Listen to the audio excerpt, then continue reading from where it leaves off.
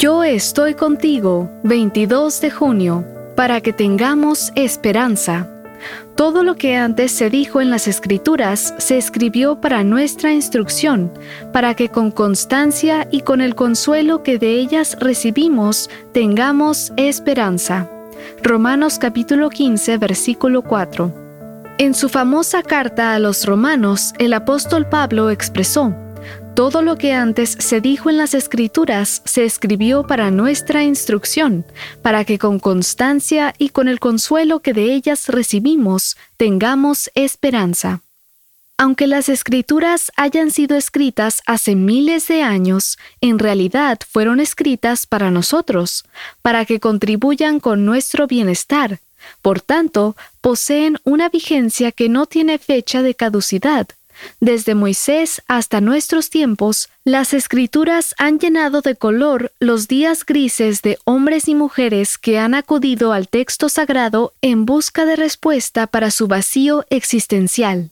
Leer la Biblia constituye un método infalible para que tengamos esperanza.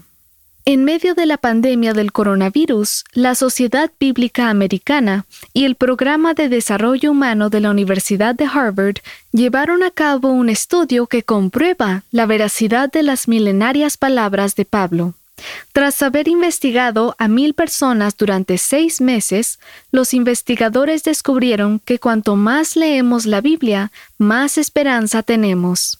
De acuerdo con Tyler Vander Wiel, director del Programa de Desarrollo Humano de la Universidad de Harvard, la lectura de la Biblia contribuye a nuestro bienestar y felicidad.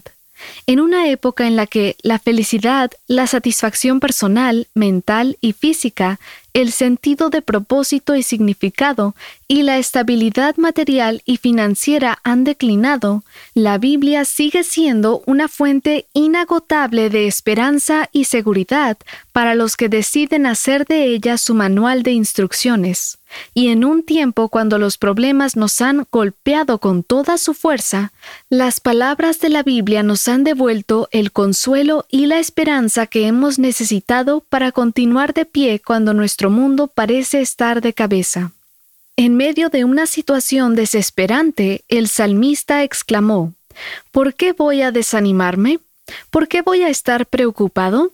Mi esperanza he puesto en Dios, a quien todavía seguiré alabando. Él es mi Dios y Salvador. Salmo 42, 5. Esta esperanza mantiene firme y segura nuestra alma, igual que el ancla mantiene firme al barco. Hebreos 6:19. Si nos aferramos a la palabra, veremos que hay esperanza para nuestro porvenir.